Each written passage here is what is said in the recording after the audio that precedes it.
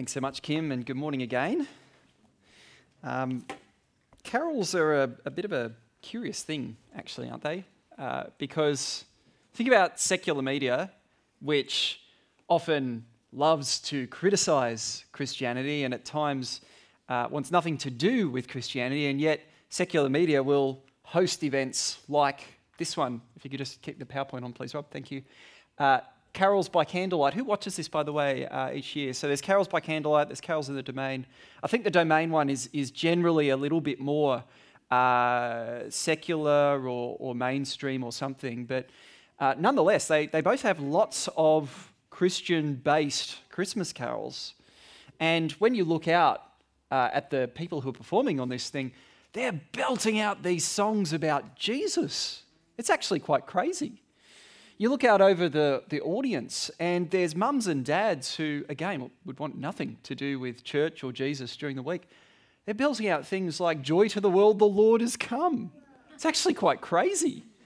Now, we could put it down to sentimentality, of course. Carols are just sort of woven into the Australian tradition these days, and that's a good thing. But it is a curious thing, isn't it? Especially when you get lyrics like this one. "Glory to the newborn King. Hark the herald angels sing." What a line to sing. Because Aussies don't easily give glory to anyone, do we? Tall poppy syndrome and all that. In fact, the Socceroos have indisputably had their most successful World Cup campaign ever. And yet, this is the headline the next morning: ultimate brain fade. Failure of the Socceroos. It's their most successful campaign ever. And then you get the idea of a king. Here's King Charles, of course.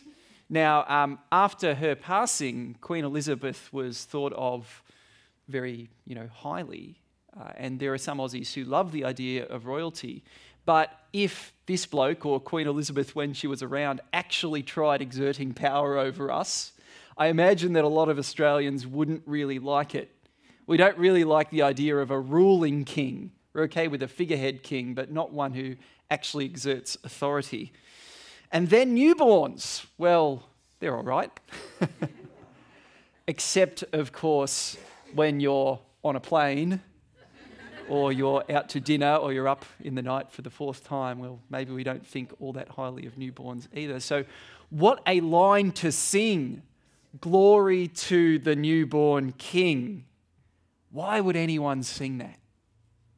Why would anyone believe that? Well, that's what we're going to talk about for the next couple of weeks in this season of Advent. What does it mean to sing glory to the newborn King? Why make a big deal about a newborn? Why call him a king? Why give him glory? What if we don't want to? What implications does this actually have for our lives? This morning we're going to answer those questions from Hebrews chapter 1, verses 1 to 4. We're just camping out in those 4 verses. I had Kim also read for us from Luke chapter 2 just to help orient us to the Christian narrative of what happened on the first Christmas. But we're camping out really in those first 4 verses of Hebrews. Here's what we're going to see. Jesus is without equal. Jesus is without equal. We're going to see that in 2 ways. Firstly, it's because he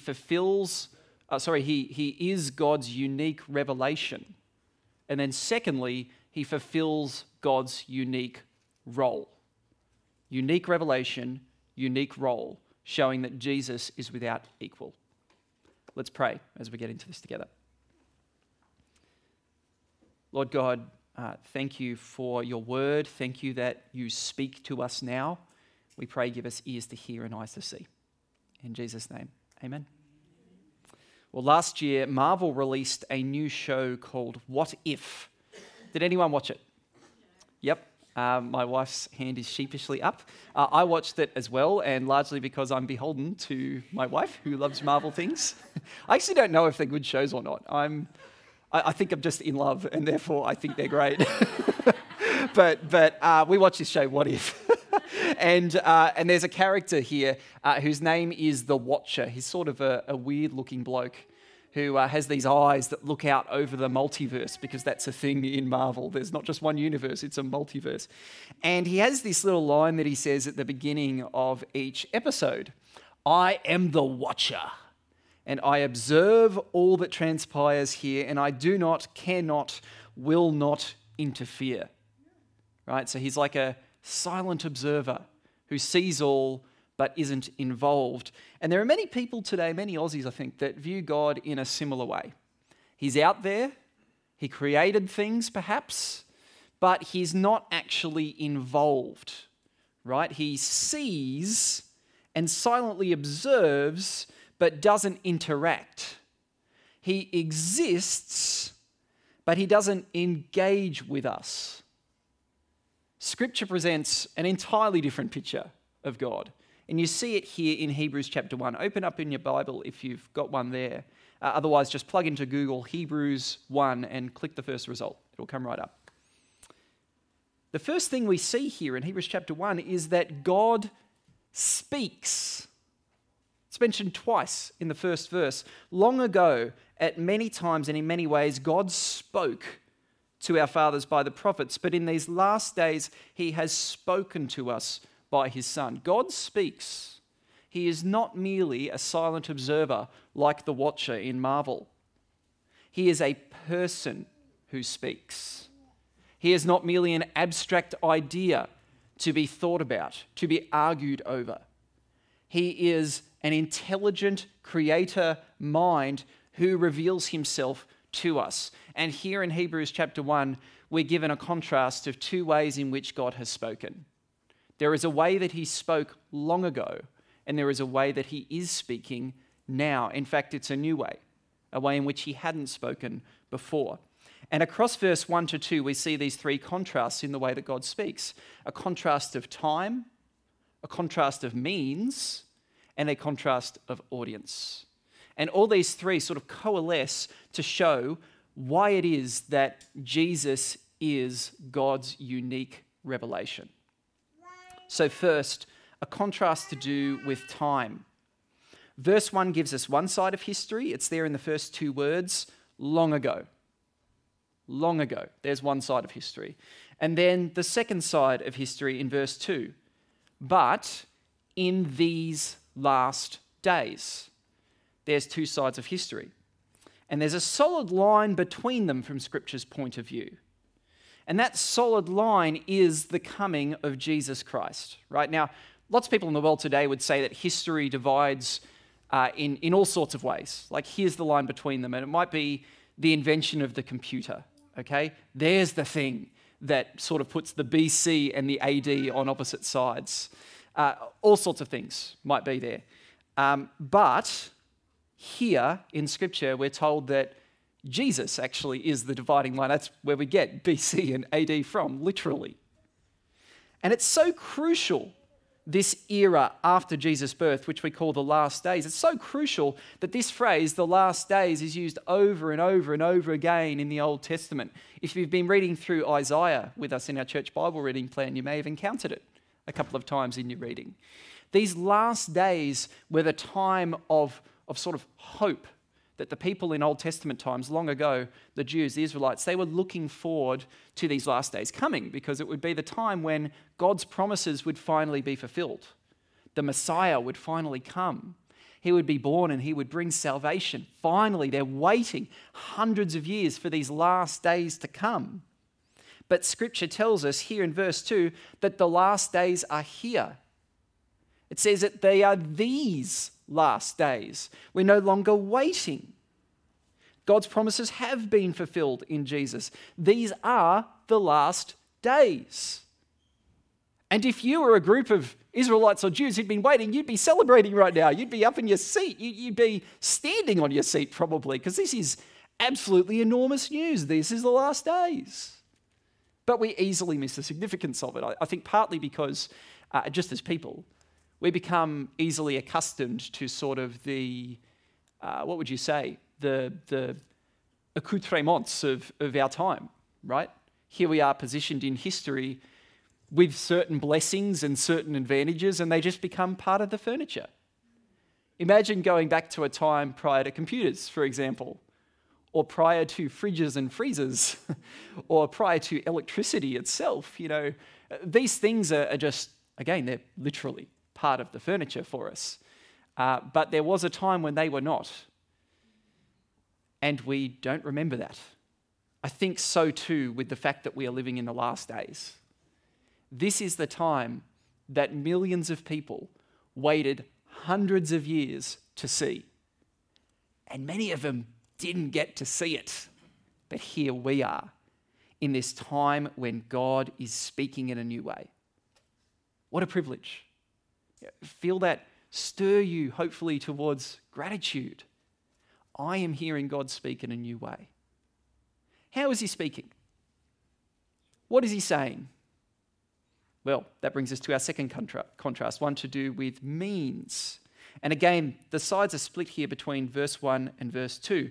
So in verse 1, long ago, God spoke at many times and in many ways, if you can see that there. Now, this is a positive statement, right?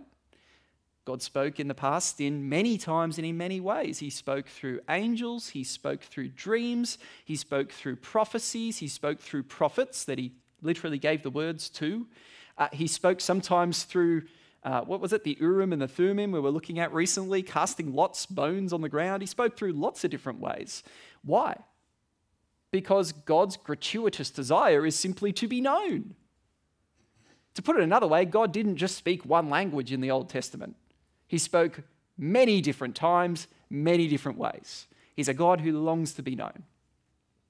But now, he's speaking in a way that puts all of the former things to shame, that makes it look as though all of those things are just a shadow.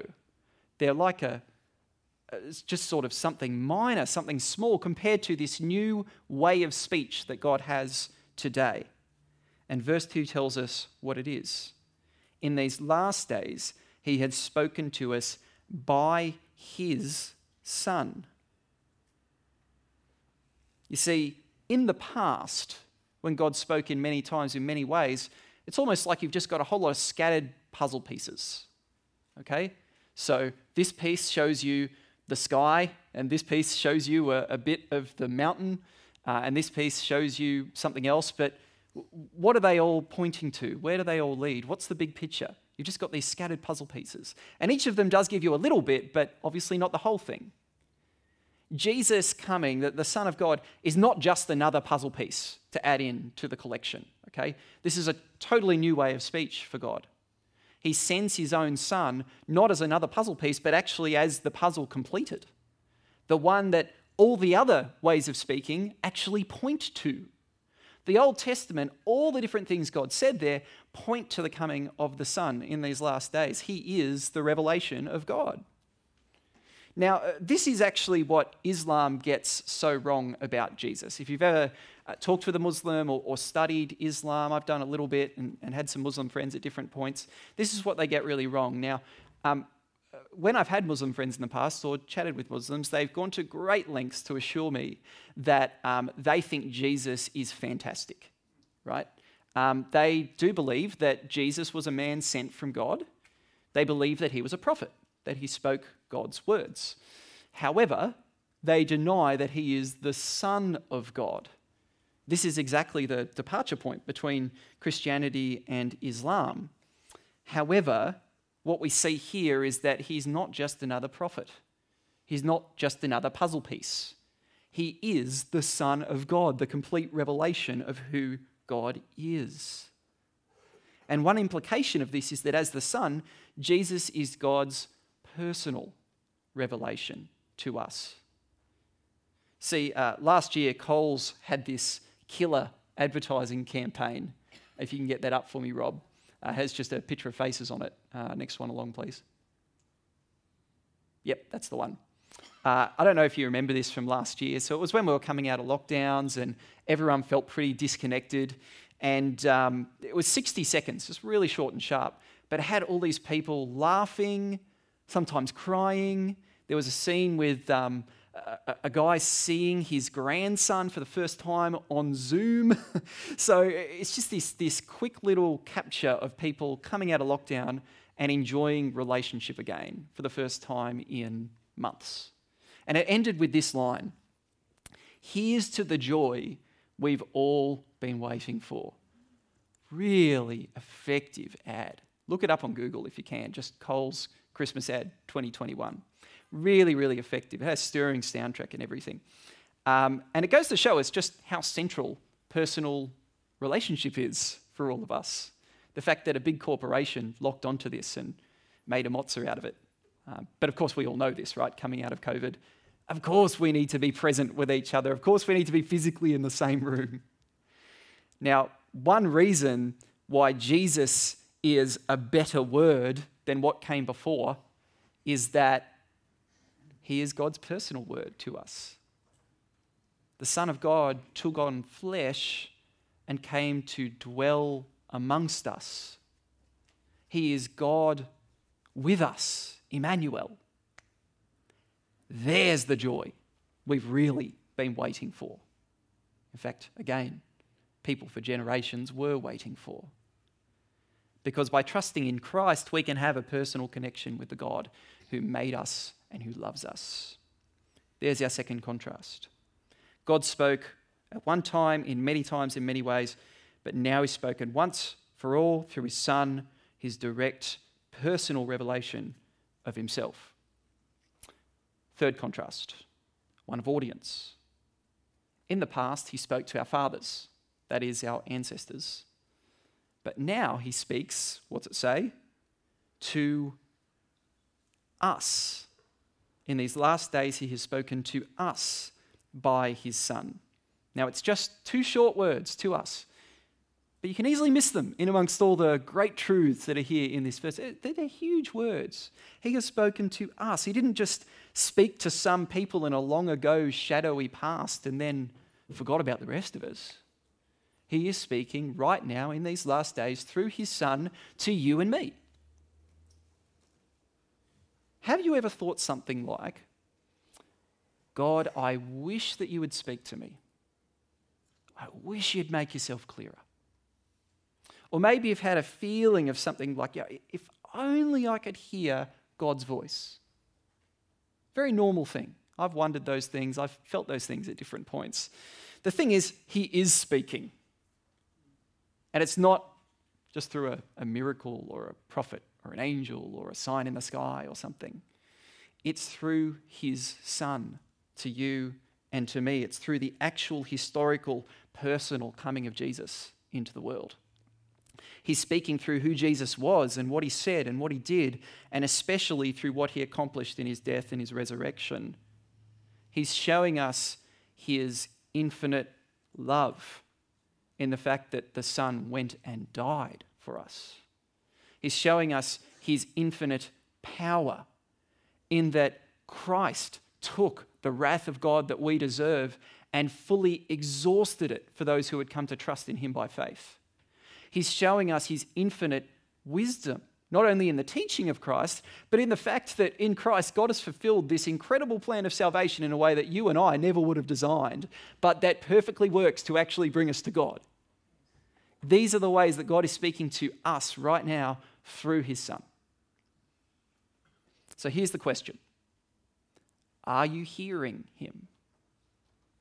Are you hearing God speak to you now through the person and work of Jesus? These are the last days, friends.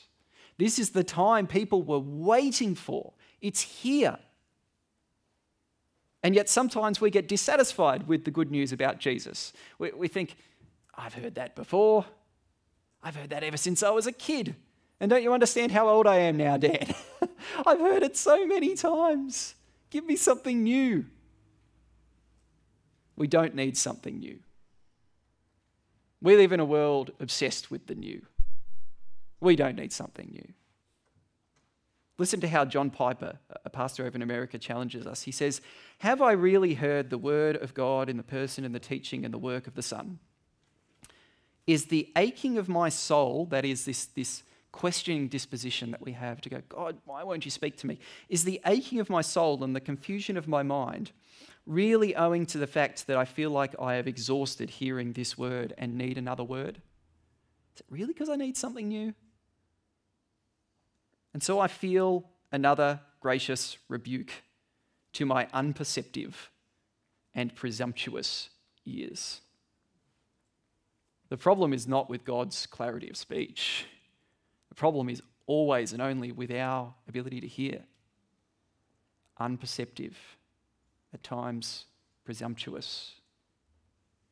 There's something to repent of here, friends. But hear God's gracious invitation. We don't need something more because we already have all we need in this unique, final, full revelation of God in his Son, spoken to us now. And we see that even more as we move into our next point as well. Jesus is without equal because he fulfills God's unique role. We're picking up halfway through a sentence in verse 2 with the word Son. You can see that there, that he has spoken to us by his Son. And the next word that follows that is whom. The rest of this little section actually is all just expanding on that word Son. It's going, here's who this Son is. Here's what he does. Here's what he's like. And so the first thing that we see here is following right after the word Son, right? The one whom he, that is God, appointed the heir of all things. An heir inherits things, right? That's obvious enough. But I wonder what that word inheritance conjures up for you. Is that a positive word? Or is that a negative word? I actually was watching a show not too long ago where the older son found a clause in like the will of his dad which would actually completely disinherit the younger son. And he saw it and his eyes lit up and he went, I can get double my money. And so he went for it. He got some lawyers and managed to totally shaft the younger son. And the brother was like, what are you doing? I thought you were my brother and da-da-da-da and all this stuff. Sometimes inheritances are quite like that. Maybe not that extreme, but there are occasions for conflict and for selfishness and hard decisions about who gets what. Accusations go around. Oh, you got this, but I got this. So sometimes inheritances are a time for conflict. Or on the other hand, sometimes they are to the undeserving. We look out into the world and we look around and we see company directors who fell into their role because dad's the head of the company. We see people who have incredible fame for no reason other than their last name starts with K and ends in Ardashian. And we see people who have, way too much money, way too young. Inheritance sometimes go to the undeserving. What about Jesus? What kind of heir is he? Well, firstly, there's no conflict around his inheritance. Right here, it's God himself who appoints him as heir of all things.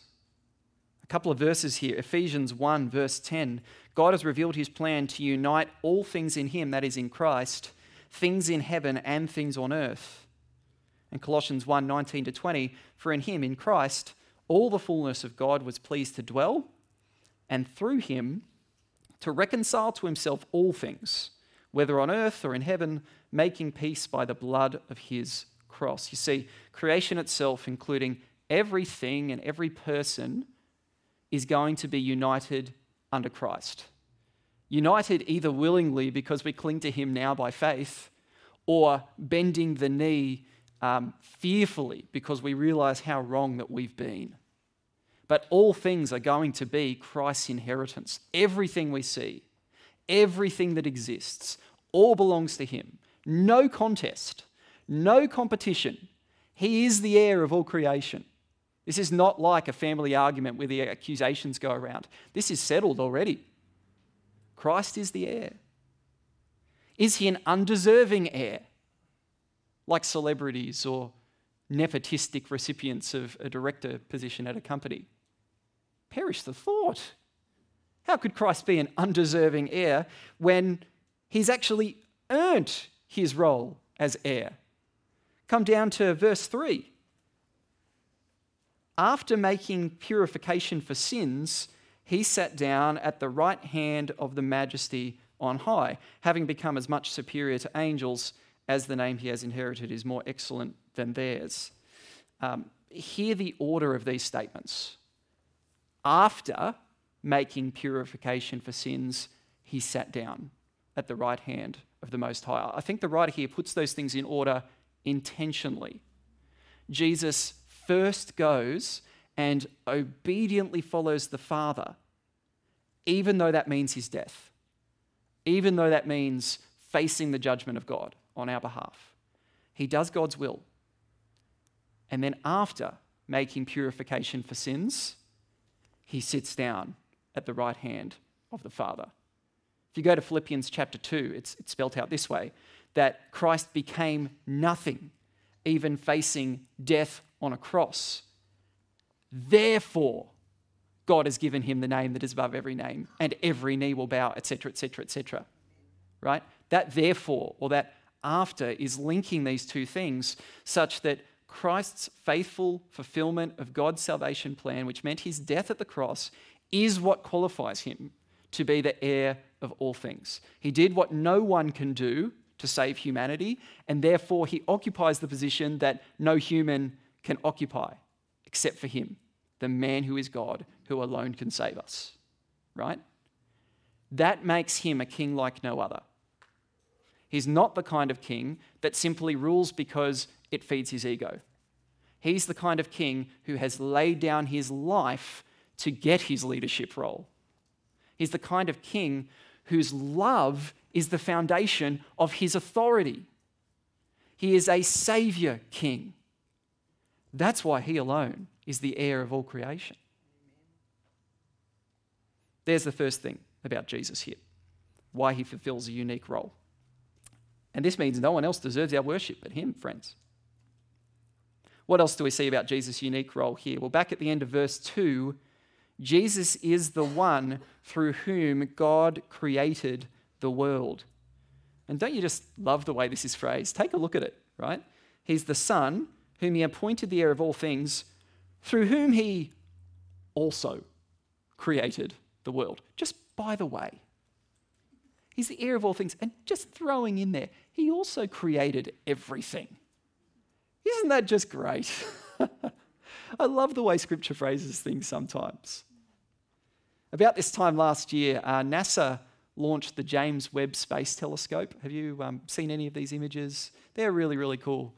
Of course, before the James Webb was the Hubble telescope, and that's still up there. That was launched in 1990, but the James Webb now enables, I think it's 6 or 7 times the exposure for images. That just means things can be much clearer and you can get much more detail. You can see stars that are further away. And so there have been images that have come out as this James Webb telescope is now sort of hovering 1.5 million kilometres from Earth. Here's one of them. On the right is the original from the Hubble telescope. And you can see the clarity that the James Webb has now introduced on the left. What you're seeing there is a cluster of galaxies. So each of those little dots is not just a star. It is a galaxy of millions of stars. All of that was created through Jesus. All of that was created through Jesus. We're just now seeing it for the first time. He created it. We're just catching up. Here's another one.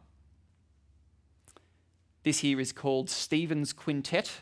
Again, 5 galaxies. This is a new image for us. First time we've seen it in such clarity. One more, I love this one. This is called the Cosmic Cliffs. Now what that is ionised gas that's all sort of escaping from the birth process of new stars. And so the new thing in this image, because the Hubble got this cliff image as well, but you couldn't see the stars behind it quite so much. And so it's actually showing that as these new stars and new galaxies are being born, this gas is coming off, and of course it looks like mountains. Mountains formed by the hand of Christ.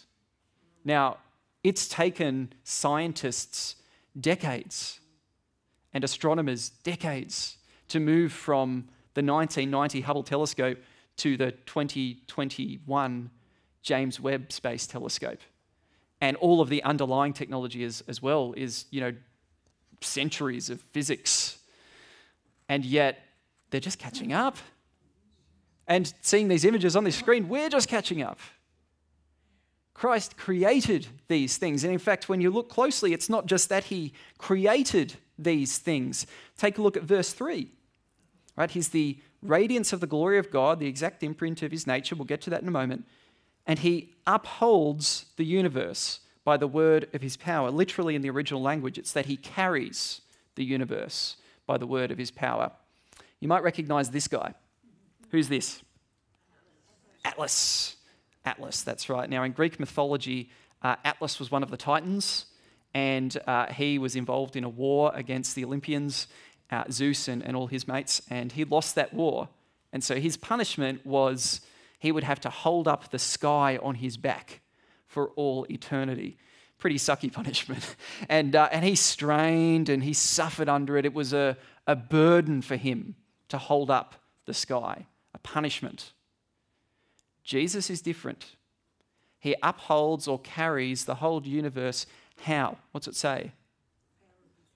Yeah, the word of his power, or his powerful word. This guy needs those muscles, Titan muscles, to hold up the sky, and does it begrudgingly.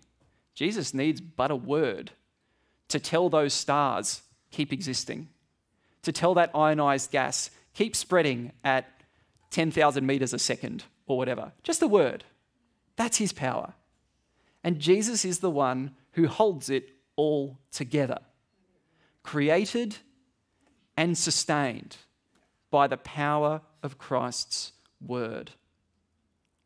Now, put that up against today's self-sufficient way of seeing the world. What we might call expressive individualism. I don't know if you've seen statements like this before. Just be true to who you are. Be free, be true, be you. At the center of this universe is one letter. The letter I.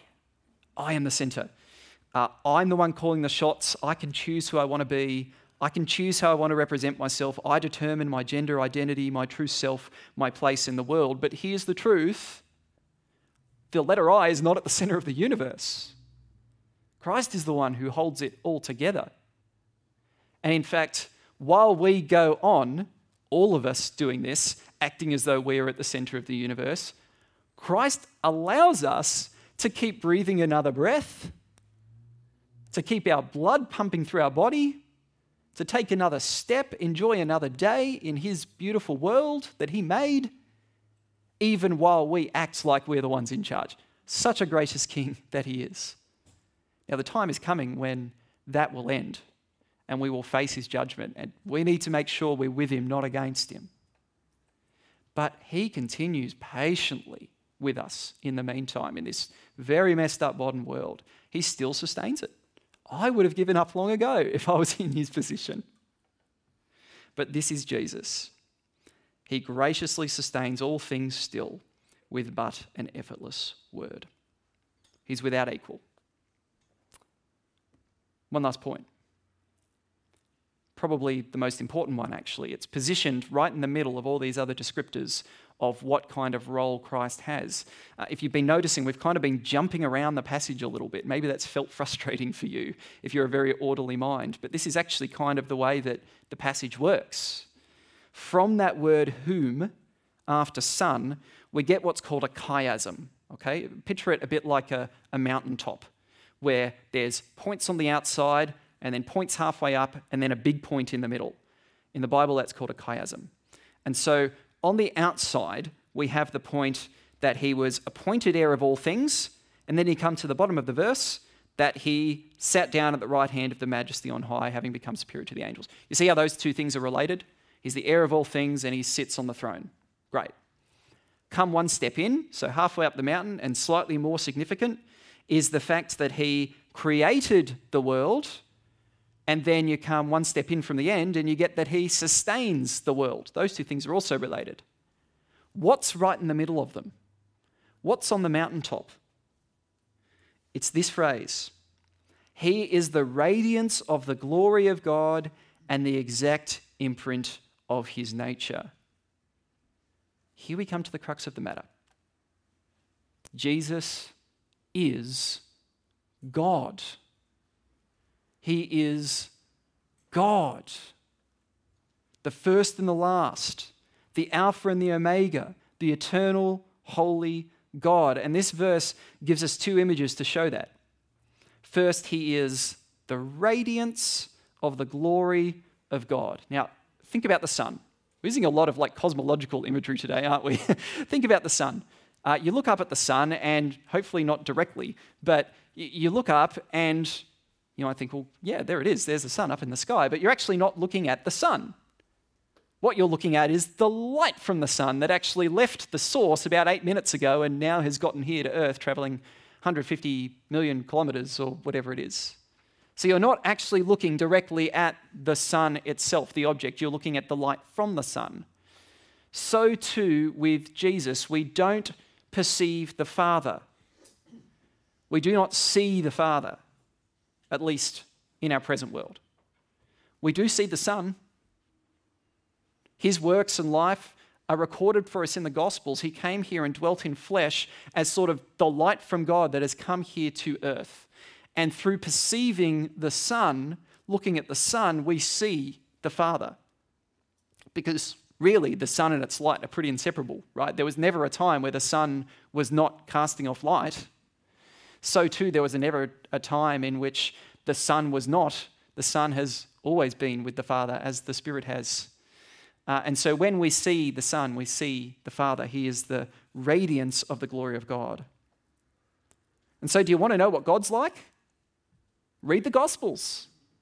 If you've been doing the Bible reading plan, you've just finished the Gospel of John recently. That's great. If you haven't been doing that, pick up the Gospel of John this Christmas. 20 chapters, it'll take you 3 hours to read. Take an afternoon, go to a cafe, get a coffee or a chai or whatever. Read it. Encounter Jesus and therefore encounter God. Another image is given here of the exact imprint of his nature. See, Jesus is not just like God or kind of similar to God. He is God. He is an exact representation of God. Like when you go to get your passport renewed.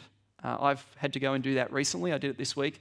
And when you do the little checklist form that you take into the post office, there's big words on the form on one of the points that says original documents only. No photocopies. Not even certified originals. You have to show them the original thing. And Jesus is much like that. He's not just a photocopy of the Father. He's not just a likeness of. He is the OG. He is original. He is of one essence with the Father, the same nature as it says here. He is of one essence with the Spirit. He is part of the triune Godhead, Father, Son, and Spirit, all distinct persons, but all fully God. So, if we get this wrong about Jesus, and here's the big thing, if we get this wrong that he is God, we lose salvation over it. How do you lose your salvation? Easy. Deny that Jesus is God. This is what Jehovah's Witnesses do. If you've ever had one come and knock on your door, you can have a really interesting conversation with them, hopefully a gentle conversation, where if you go and you point them to Colossians 1:15 and ask them where it says that all things were created through Christ, they'll take out their version of the scriptures and they've inserted the word other in there. All other things were created through Christ, as if Jesus was the first created thing and then all other things followed. The reason they have to insert that word, and it's not there in the original Greek, the reason they have to is because their theology bounds them to thinking that Jesus is not God.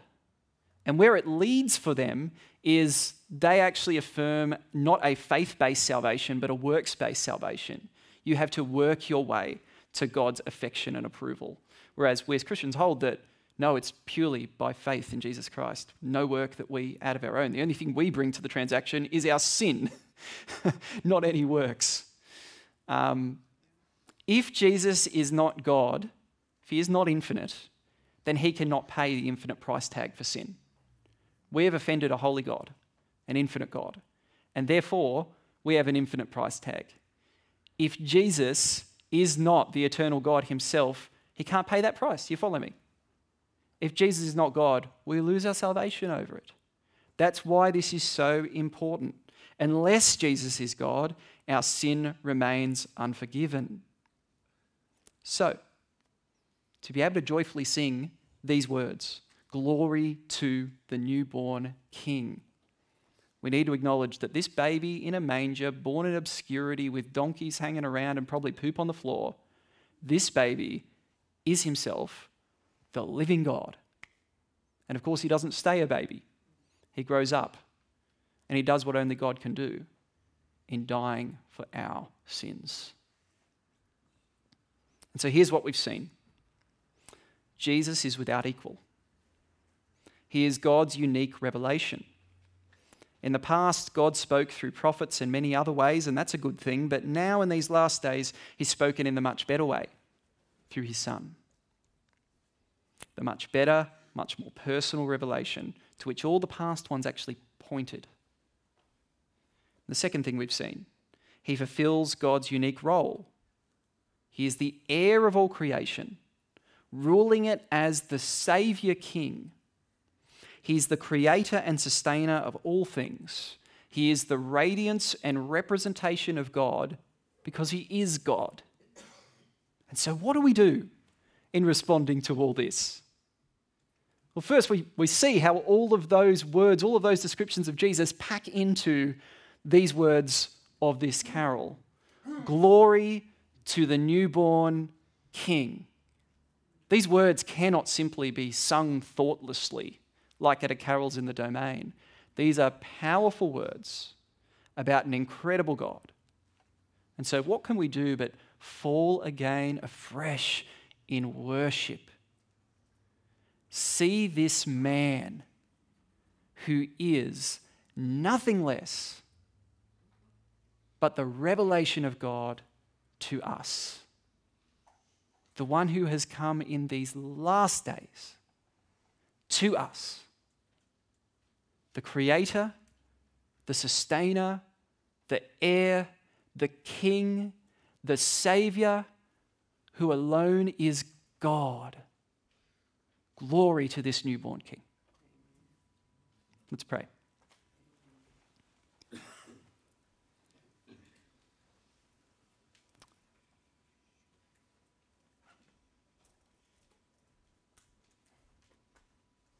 Lord, together, those of us who cling to you in faith say glory to you, our great Saviour. We long to live lives of worship to you and know that we still fall so far short. Through your gracious work at the cross, Lord Jesus, thank you for bringing forgiveness. We honour you as the heir, the King, who loves.